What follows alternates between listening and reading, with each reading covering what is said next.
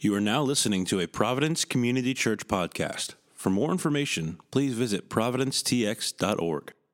In a sermon series called King and Crown, where we are walking through the book of Mark. And of course, as we walk through the book of Mark, we are talking about the life of Jesus, but we're also talking about how our culture tries to find its identity outside of Christ. So continuing in that series this morning, we're going to be in Mark chapter 2. So if you have your Bibles with you this morning, we're going to ask that you turn there with us as we read the text. If you didn't bring a hard copy of the text with you, but you would prefer to be in one, we do have some Bibles underneath the seat, so just search around and you can find it. And if you don't own a copy of the scriptures, you're welcome to take that one home today. We would love for you to just have access to the scriptures at your house. So if you don't have one at home, feel free to take one from underneath the seat and take that home with you. Again, this morning we're going to be in Mark chapter 2. So if you turn there, and when you get there, if you're able, would you please stand with me as we read God's word together?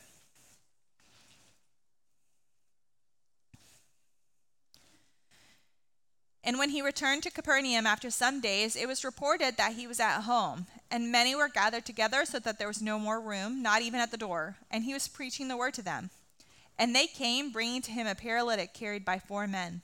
And when they could not get near him because of the crowd, they removed the roof above him, and when they had made an opening, they let down the bed on which the paralytic lay. And when Jesus saw their faith, he said to the paralytic, "Son, your sins are forgiven." Now some of the scribes were sitting there questioning in their hearts, "Why does this man speak like that? He is blaspheming. Who can forgive sins but God alone?" And immediately Jesus, perceiving in his spirit that they thus questioned within themselves, said to them, "Why do you question these things in your hearts? Which is easier to say to the paralytic, 'Your sins are forgiven,' or to say, 'Rise, take up your bed and walk'? But that you may know that the Son of Man has authority on earth to forgive sins." He said to the paralytic, "I say to you, rise, pick up your bed and go home." And he rose and immediately picked up his bed and went out before them all, so that they were all amazed and glorified God, saying, "We never saw anything like this." He went out again beside the sea, and all the crowd was coming to him, and he was teaching them. And as he passed by, he saw Levi, the son of Alphaeus, sitting at the tax booth, and he said to him, "Follow me." And he rose and followed him. And as he reclined at table in his house, many tax collectors and sinners were reclining with Jesus and his disciples, for there were many who followed him. And the scribes of the Pharisees, when they saw that he was eating with sinners and tax collectors, said to his disciples, "Why does he eat with tax collectors and sinners?" And when Jesus heard it, he said to them, "Those who are well have no need of a physician, but those who are sick. I came not to call the righteous, but sinners." This is the word of the Lord. Thanks be to God. You may be seated. All right, well, good morning.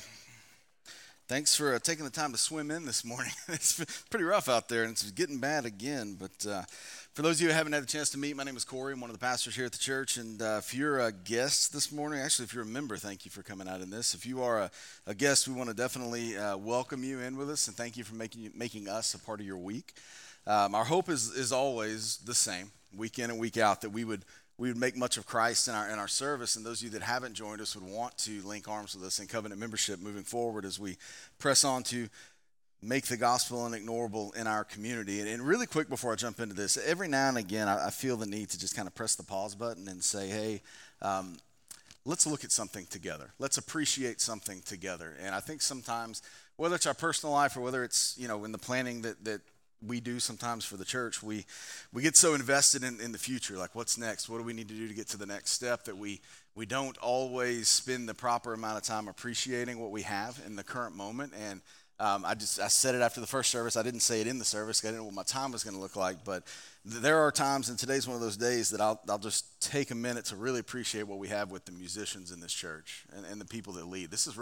I have a brother who's a pastor in Round Rock, right outside Austin, has been for years since the church was planted, and they're roughly the same age as we are and have kind of trended together with growth in the stage that the church is in. And he had a chance to visit here a couple of years ago, had a Sunday off, and he was down talking to mom and dad, and he came to church with us. And when we left, he asked me, and I didn't think much about it at the time, but he asked me, he said, "Hey, what's y'all's budget for musicians?" And I kind of looked at him funny. I said, "What do you mean?" He was like, "Yeah, I mean, you clearly have contract musicians. Like, how much are you guys paying those people to come in and play on Sunday?" And I said, Zero. Zero's the number. And went on to tell him, I said, not only are we not paying those, there's like 2 other full teams of musicians that are performing at that level. So I just think it's an absolute blessing that we have that here. God's blessed us with that. You guys are supremely talented. So from me to you, thank you for the time you guys put in, and I hope we all take the time to appreciate it. So jumping right into the scriptures this morning, because we got 17 verses to cover. As Lauren said, we're continuing on in the book of Mark this year. Right now, looking at a portion of Mark where we are looking at Jesus' authority that sets him apart from the scribes and the Pharisees of the day. And specifically today, we're going to spend some time looking at Jesus' authority over sin, as you can see in the passages that Lauren read. And we've covered quite a bit so far in the early days of Jesus' ministry. We've seen, Ty preached a few weeks ago about John the Baptist coming, announcing the coming of Jesus, and he introduced the idea of Jesus baptizing believers with the Holy Spirit. And then we see Jesus being baptized and led out into the desert to be tempted and resisting that temptation from Satan. And then it begins calling his disciples, which we noted that was, the guys he were calling were not necessarily the type of guys that would have expected to be called into that type of ministry with someone who was claiming to have the authority that Jesus had.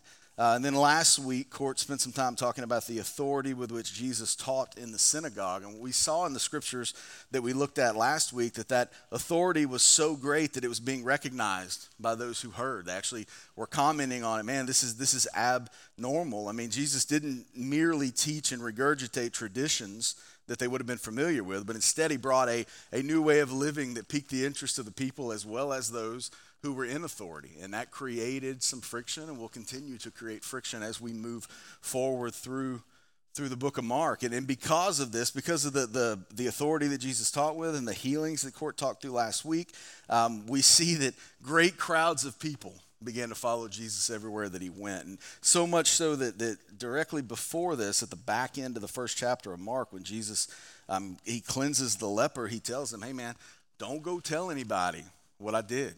Don't go talk to him about it. Follow the law, right? Go to the priest, do what Moses has commanded you, but keep this to yourself. And we know from the story that doesn't happen, and rightfully so, right? If we saw something like that, I doubt very seriously that we would just hold that in and not tell anyone about it. And the leper does that. He tells everyone, so much so that the scripture says Jesus is not even able to openly enter any town without tons of people coming and trying to get to him. And right there in the scriptures we'll pick up this morning in Mark chapter 2, verse 1. But before we do that, let me pray for us, and then we'll jump right in. Lord, we thank you for this morning. God, thank you for the travel mercies you extended to those that got out in this weather to come and be with one another as we worship you. God, I pray that you would just illuminate the scripture this morning. God, open our hearts and eyes and minds to what it is that you want us to see. Lord, just bless all of us that are here. God, convict us of sin, draw us to you. God, that we may be absolutely changed by the work that you do this morning before we leave. It's in Jesus' name we pray. Amen. All right, so jumping right into verses 1 through 3, I'll read those. Starting in verse 1, and when he returned to Capernaum after some days, it was reported that he was at home. And many were gathered together, so that there was no more room, not even at the door. And he was preaching the word to them, and they came, bringing to him a paralytic carried by 4 men. So what the scripture tells us is that Jesus at this point has returned back to what becomes commonly known as his home base for his ministry right now. It's in Capernaum. And it says that it was reported that he was there, so people knew. People were talking about it. Hey, I know you've heard the stories. I know you've heard what this guy's doing. He's back. He's here. Word was out. People knew, and people were coming to be close to Jesus to see what he was going to do next. And Scripture says that there was no more room. There wasn't even room at the door. I mean, people were to the door. They're spilling out of the door into the outer areas. And one of the commentaries that I was using as I put all of this together and prepared for this morning talked about homes at that time and how those would have been single-story dwellings, and a large one would have held roughly about 50 people. So regardless of how large your house is, if you've ever had 50 people in it, even though you might think that number doesn't seem too big, that's a lot of people. Some of you have 50 people in a home group in your house right now, and you're like, yeah, dude, that's just Thursday, bro. Like that's legitimate. And this is what we see here, this crowd of people packed into the home, so much so that they're spilling out of the doorway. And what we can reasonably assume, and the scripture testifies to, is that most of these people were coming to Jesus to see the things that he was doing. There was a large portion of them that were coming to him for physical healing from some type of ailment. And then, like I said, there were the ones that were just there to see because they had heard what was going on. And what I want to point out here that we see in the scripture is that Jesus' intention here was never to be known only for his ability to heal. So we don't necessarily see him healing here at the very beginning, but rather the scriptures tells us that he was preaching the word to them. This helps us understand the prioritization of that which Jesus was doing in his ministry. He's preaching to them because his main concern at the moment is proclaiming the imminent rule of God and the need for repentance of sin and trust in God. He could have very easily healed everyone there in a moment. All this healing goes out, it's amazing, and he moves on to the next set of people he's going to heal. But rather than just go that route, we find him preaching. He's talking about God. He's talking about their need for God, their need to repent, and their need to repent of their sin and trust in God. And as he's preaching, what the scripture tells us is that there's 4 men that approach the home, and they're carrying their paralyzed friend to Jesus. And look at verse 4. It says, "And when they could not get near him, because of the crowd, they removed the roof above him, and when they had made an opening, they let down the bed on which the paralytic lay." So these guys have a friend that has physical ailment. He's paralyzed, right? He's completely paralyzed, unable to move, unable to do anything for himself. And these guys are so desperate to get their friend to the one who they believe could make him whole that they carry him there. They carry him in his bed, and when they get there, they can't get in. They're met with this crowd of people. So it's not like a concert where one guy can kind of snake through the crowd and make his way to the front. They're literally carrying a bed with a man on it, and it takes 4 of them to carry him. They run into this impenetrable wall of people where they can't get into the house. And at this point, it would have been very understandable if they had turned back and waited for another opportunity, right? If they had said, "Look, this dude's doing this pretty regularly. He's moving from town to town. Like, we'll just catch the next one, and we'll get there early." I remember when I was in high school, toward the end of my high school days, I think I'd turned 18 by this point, but my parents were crazy, and they let myself and my friends get on the road all the time and follow the band Creed around. Those of you, yeah, it's a true story. Those of you who've been around for a while know that I have a almost sick love for Creed and Scott Stapp and all of his disciples. And we did this regularly. Like every weekend, there was one point in the summer after I'd graduated where we were gone for I'm not exaggerating, like a month. All around the Gulf Coast, from Texas, Louisiana, Alabama, Mississippi, all the way into Florida. And we would get these tickets. Some of you that have done this, you know what a pit ticket is. We'd buy a pit ticket, general admission only, to a space maybe the size of this room, that they were going to pack 1.5 times the amount of people that could safely be in that space. And if the show started at 7, we were in line, at 9 a.m. 9 a.m. because at 18 years old, it was incredibly important for me to be in the front where I could get sweated on while they were up there playing.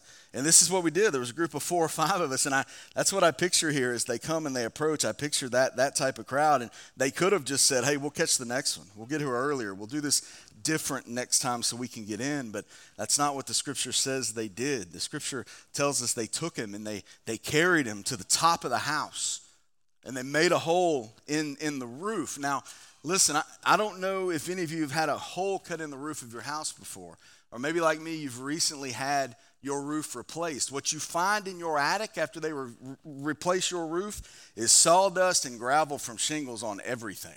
Like mine's looked like that for about a year now. Just don't go up there. Just don't go deal with it.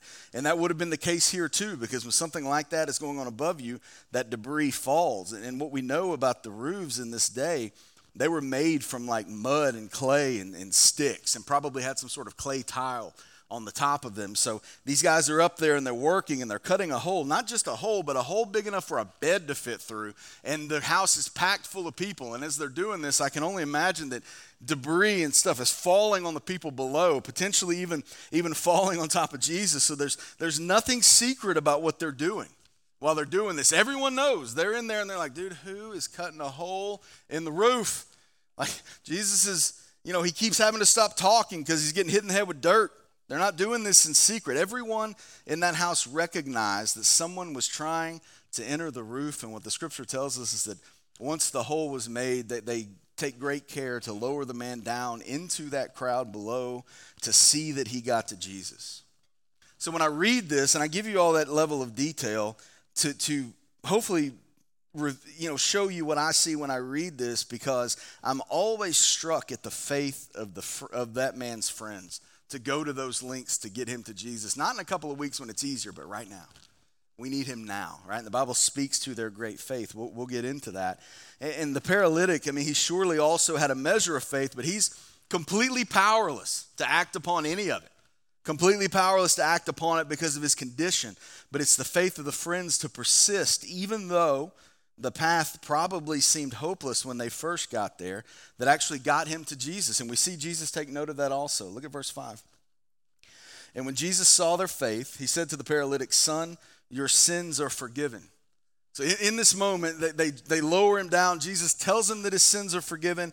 And there's two primary reactions in the crowd to these words of Jesus. The first, almost certainly confusion from most people. Right? They came from who knows how far to be near Jesus because they've heard of these miraculous things that he's doing. And here's this paralyzed guy. All of his friends go to these great lengths, and Jesus doesn't just heal him because of his faith. He says, "Man, your sins are forgiven." I can imagine that they were taken back by that. They're looking at this thinking, "Man, you've been casting out demons. You've been healing leprosy." Dude, if you would solve paralysis right now, that'd be pretty cool. That'd be a pretty solid resume builder to help us get to the point where we believe that you are who you say you are. But the scripture tells us because they had great faith, I think their reaction was significantly different than the one we see from the second group. And let's look at verse 6. Now some of the scribes were sitting there questioning in their hearts. So we see in the scripture the scribes, they are there also. So now they've joined this group of people that's following Jesus. They're interested. They're trying to figure out what's going on here. And they immediately meet this with skepticism in their heart. Look at verse 7. Why does this man speak like that? He's blaspheming. Who can forgive sins but God alone? So here in the book of Mark, this is the first time where we see them show up and we find what they think is solid evidence that Jesus isn't who he says he is. They note this. And it doesn't say that they say this out loud. It doesn't say that they snicker to one another and talk about it quietly. It says that they say it in their heart. So they see it happen because of their vast knowledge and all of the things that they've gathered through their study of religion and whatever else was going on at the time. In their heart, they meet it with skepticism and they question. And then Jesus, without hearing them audibly say this, he responds in a way that is incredible. Look at verse 9. Verse 8. And immediately Jesus, perceiving in his spirit that they thus questioned within themselves, said to them, "Why do you question these things in your heart? What is easier to say to the paralytic, 'Your sins are forgiven,' or to say, 'Rise and take your bed and walk'?" So here Jesus takes the opportunity once again to demonstrate the divine authority that he's been demonstrating all along as we've been looking through these scriptures. He literally reads their minds. They think something and he opposes that thought and speaks to them based on the thing that they did not say, that they just said in their heart. He stops them in their tracks. Can you imagine the reaction from the others in the crowd at this point? They don't know that those guys were thinking that. They think they're on the same page that they're on. When they see Jesus say this, they're waiting with anticipation. What's next? Is this it? All of these emotions coming into the crowd. And then Jesus opposes the scribes and says, "Man, why are you questioning me in your heart?" That takes them from absolute confusion to absolute shock in one statement. And he continues on, "Which is easier to say to the paralytic, 'Your sins are forgiven,' or 'Rise up and take your bed and go'?"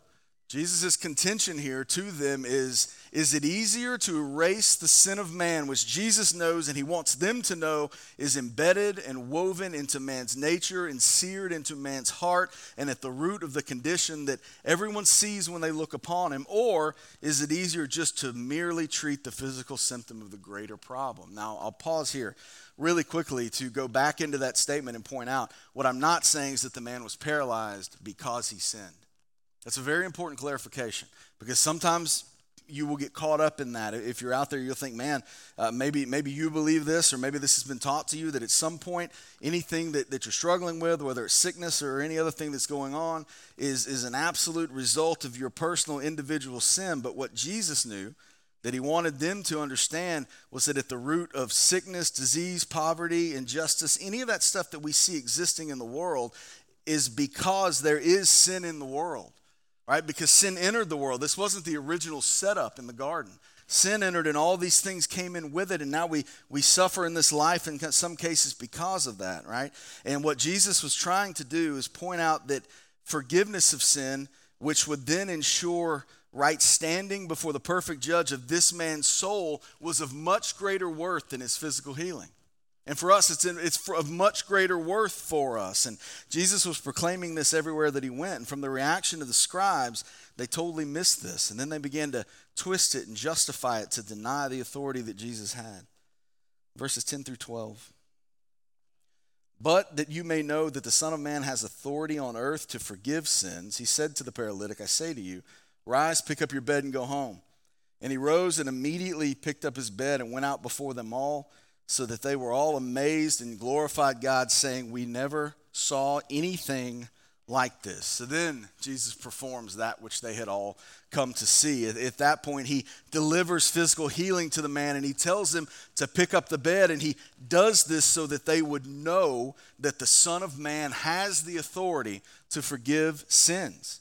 He's pressing this. This is for me. I have the authority to do these things, and to prove it, I will heal this man now. I will tell him to do this. And Jesus is here, and we'll see it in the next passage of Scripture, equating sickness with sin. And by removing those physical symptoms from the man caused by the existence of sin in the world, Jesus is demonstrating his authority over the sin that is affecting this man's life. So he heals him completely.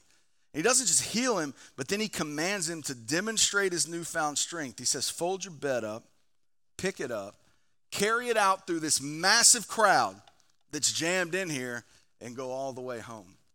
It's a pretty incredible sight. To heal him and say, okay, sit here, rest for a minute, and gather your strength. I mean, that would have been one thing. To heal him so fully in that moment that he had the strength to do everything else that Jesus commanded him to do is incredible. It's an incredible truth, and I think we miss that sometimes if we just stop at the healing. It's not so much the healing of the paralysis, it's everything else that came with it. This man was made completely new, as though nothing had ever ailed him in this moment. And he picked his bed up and he carried it out. And it says that the crowd reacts by glorifying God and saying, we've never seen anything like this. And I'm guilty is anybody about reading these passages of Scripture when they're talking about the scribes and the Pharisees and their reactions to Jesus. I'm so guilty of looking at that and being like, these guys were fools. Like, these guys were, why couldn't they see it? It was right in front of their face. Like, man, I hope I'm never like those guys. And the more I dwell on that, the more I realize I see so much of myself in the scribes in this passage. I see so much of who I am. I see so much of me not understanding that the work that Christ does in the forgiveness of sin is enough. I want to see it followed up by some sort of tangible element so that I can process it and see it and prove it and then be brought to a place of praise.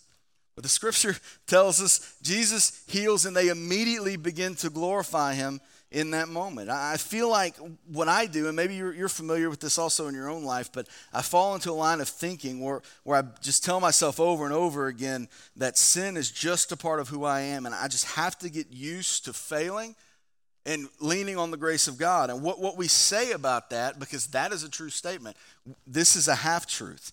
This is a half-truth. I mean, it is true that for me, and maybe for you, that the battle with sin will be ongoing until we leave this life and we're present with Christ. But we can't forget that through the death of Christ for those sins, we've been freed from them. Not just from the consequence of them, but we have been freed into obedience.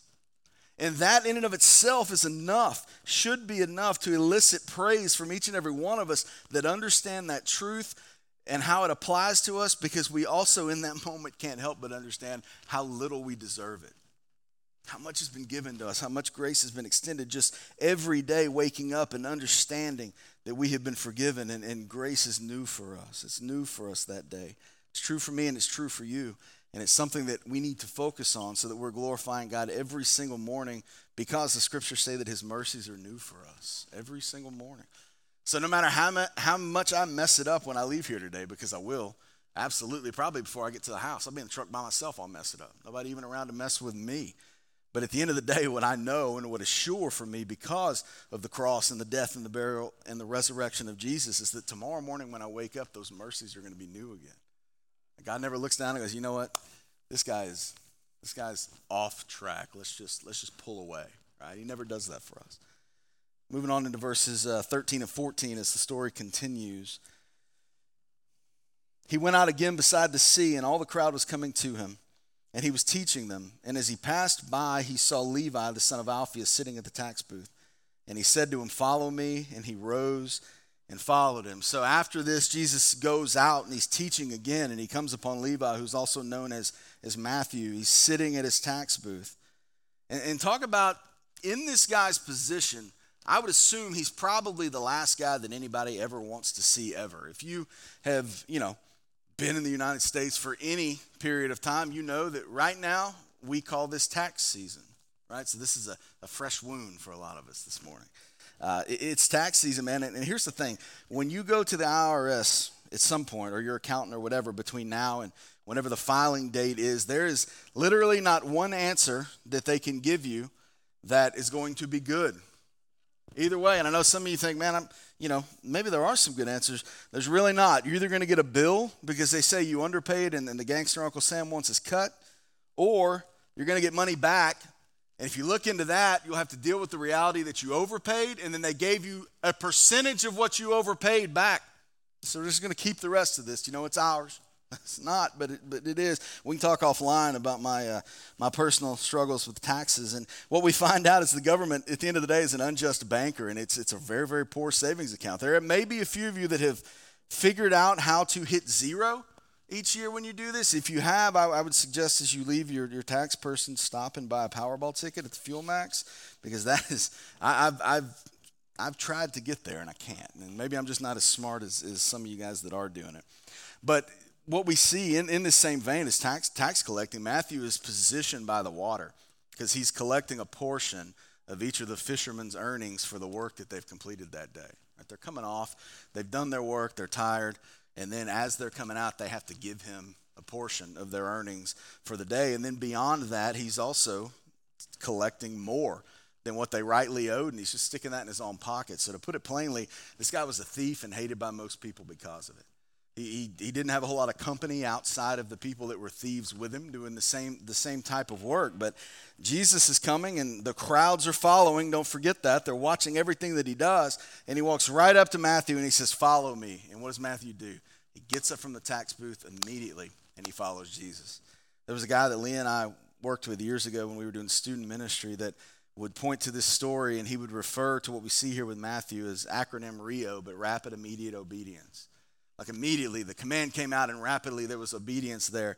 And Matthew began to follow Jesus. And as the crowd saw this happen, they saw Matthew, who they hated, and they saw Jesus, who they revered, walking together. Scripture continues on in verse 15 and tells us, as he reclined at the table in his house, many tax collectors and sinners were reclining with Jesus and his disciples, for there were many who followed him. And the scribes of the Pharisees, when they saw that he was eating with sinners and tax collectors, said to his disciples, "Why does he eat with tax collectors and sinners?" And when Jesus heard it, he said to them, "Those who are well have no need of a physician, but those who are sick. I came not to call the righteous, but to call sinners." So immediately from calling Matthew and Matthew beginning to follow with that rapid immediate obedience, the scripture shifts and says now they're reclined at Matthew's table. Matthew, his dirty tax collecting friends, Jesus, and his disciples are reclined at the table. If I don't know you very well, or we've barely met, and I invite you to my house for dinner or whatever, there's going to be a certain formality to that as we get to know each other. We're probably going to pull out the good plates. We're not going to feed you on paper plates. More than likely, we're going to send our kids somewhere else because you'll never want to be our friends ever if you come over on any night when that chaos is going on. There are these things that are going to happen. I might put on a decent shirt that day that's ironed or whatever to come in and talk. And then there's the opposite of that, where I have friends that I've known for years that are comfortable, and when they come to my house, half the time they don't even knock, they just come in. Or more likely, their kids come in first. And I'm like, well, they're here somewhere, I guess, because that's their kid. Like, what we see here is more the second of those examples. It was more than likely what they were doing. It was a jovial gathering. It probably had some sort of a celebratory feel. And the scribes, as they looked onto this, couldn't make sense of it. They couldn't understand why this was happening, because in their minds, their understanding of righteousness was rooted in strict observance of the law, and they couldn't reconcile how a man who claimed to be from God could celebrate with such wicked law-breaking people. They didn't understand it. They didn't see it, and they asked the disciples, dude, why is he doing this?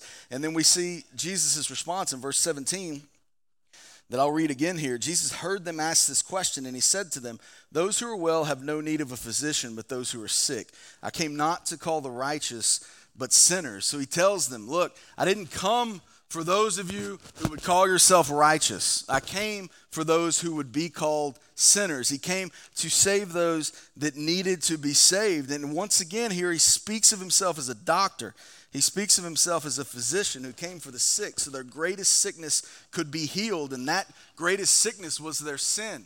That's what he came to heal, and that's what he's doing right here that we see in this page. And once again, just as with the paralytic, he equates sickness with sin and then proclaims to be the one who has the authority to forgive that sin and heal that sin sickness. And the thing that I see in the scripture is that the tragedy here is that the scribes in this moment and in many moments as we move forward don't equate themselves with the sick who Jesus said that he's come to heal.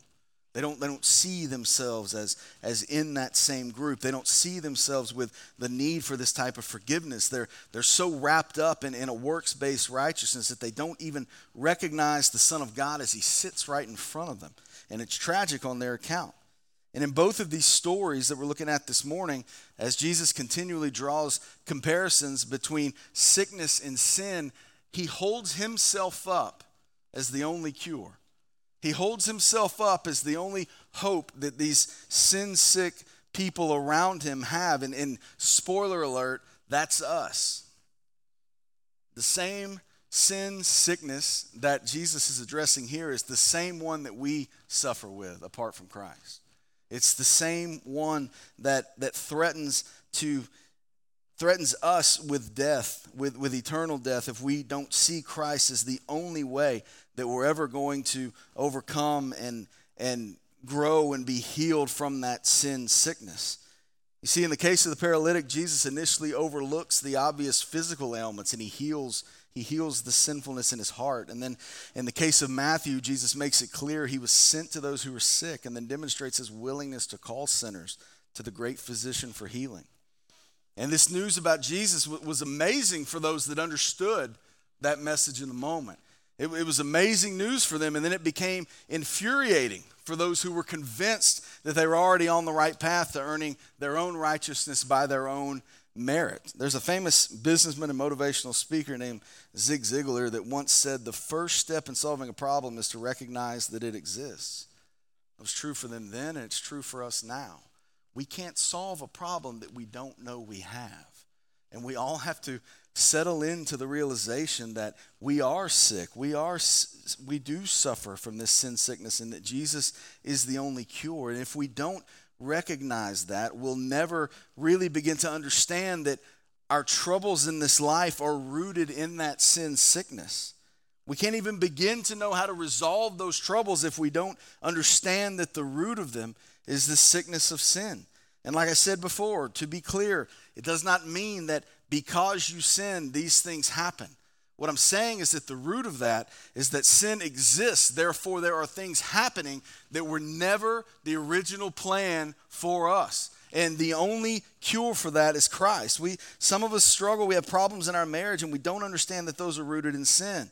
And we know they're rooted in sin because we know that God's desire for us is to be united together in one flesh with one another for his glory.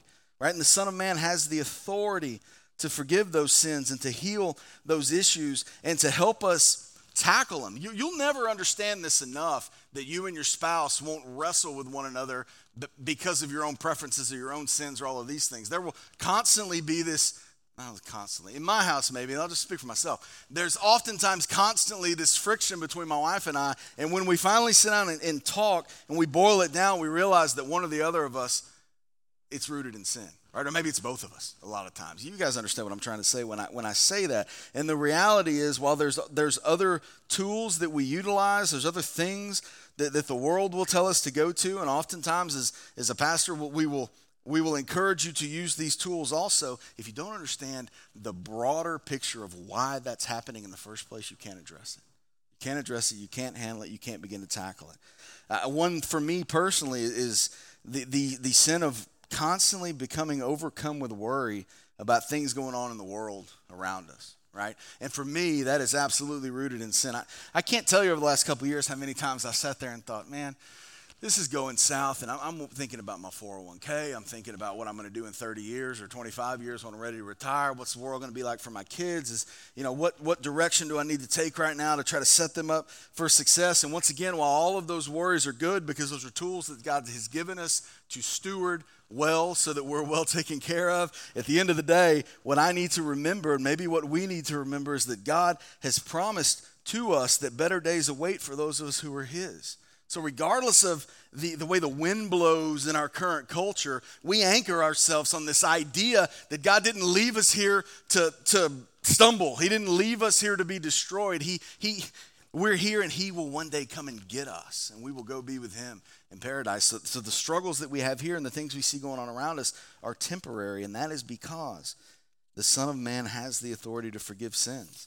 And that goes with anything. We're struggling with loss, discontentment, finding your path in life, struggling to feel love, struggling to find love, struggling at work, struggling at work or finding work, struggling with authority, or maybe you're in authority and you're struggling not to abuse that authority, because that is an absolute temptation when you have that type of authority you're given in certain scenarios in life. And what I want for all of us who are in those spaces this morning is that we would allow these scriptures to remind us that whether directly or indirectly, every one of those issues are rooted in the existence of sin in the world, and in some cases can be products of our very own disobedience. And regardless of where you fall in any of those buckets, the answer is Jesus.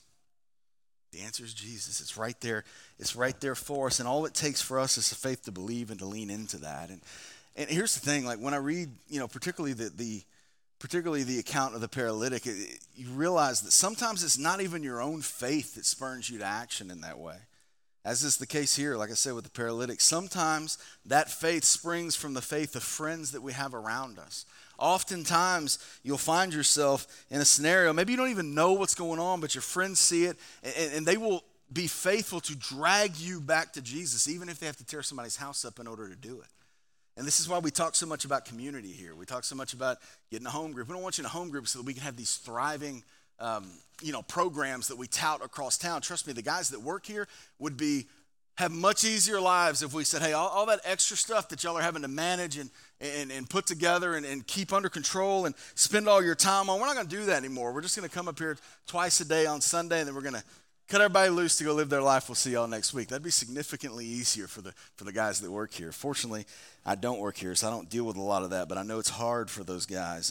And here's the reality. The reason we do that is because we believe it's important when you come in and you join membership that we put you in a group with other members, not to add you to a home group, but to give you the opportunity to build a relationship with like-minded believers that are here with you, linked arms, and we're walking toward the same goal, right? And that's because you will inevitably enter a time or find yourself at a position where those very same people that maybe you didn't even want to go join will drag you back to Jesus when things go south, when you don't even know that you need to go. It happens all the time, and that's what we see here with the paralytic. That day will come for all of us. And then sometimes it's just us, man. We just need to stand up from our tax booth and choose to follow Christ, just like Matthew did. Make the decision to do that. We need to recognize that for us, sometimes the sin that's in our life has us paralyzed. Just like the paralytic, we are paralyzed by the power of sin. And the only way that paralysis will be broken is through the forgiveness of Christ at the cross. And either way, wherever you fall on that, what I want for us this morning is that we would leave with our eyes fixed on Christ. And in the words of John the Baptist, I pray that we would behold the Lamb of God who takes away the sins of the world. It's true for every one of us. It's true for anyone anyone at all that's available and offered to you. So I'll close by saying this. If you don't know Jesus as Savior this morning, my prayer for you as you sit here is that the Holy Spirit would move in your heart right now and you recognize that sin for what it is. You would know that it's there.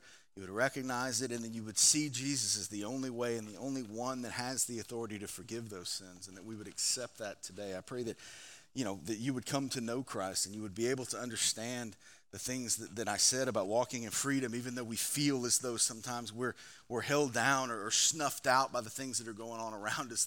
The greater freedom that awaits us in Christ is so much better than anything that we think we are losing or not gaining or maybe gaining here on earth. That's not the way that this works, because new life is waiting for you. It's waiting for me. It's waiting for all of us if we'll just have the faith to believe. So I'm going to pray for us and turn it back over to Brendan, and we'll continue the service.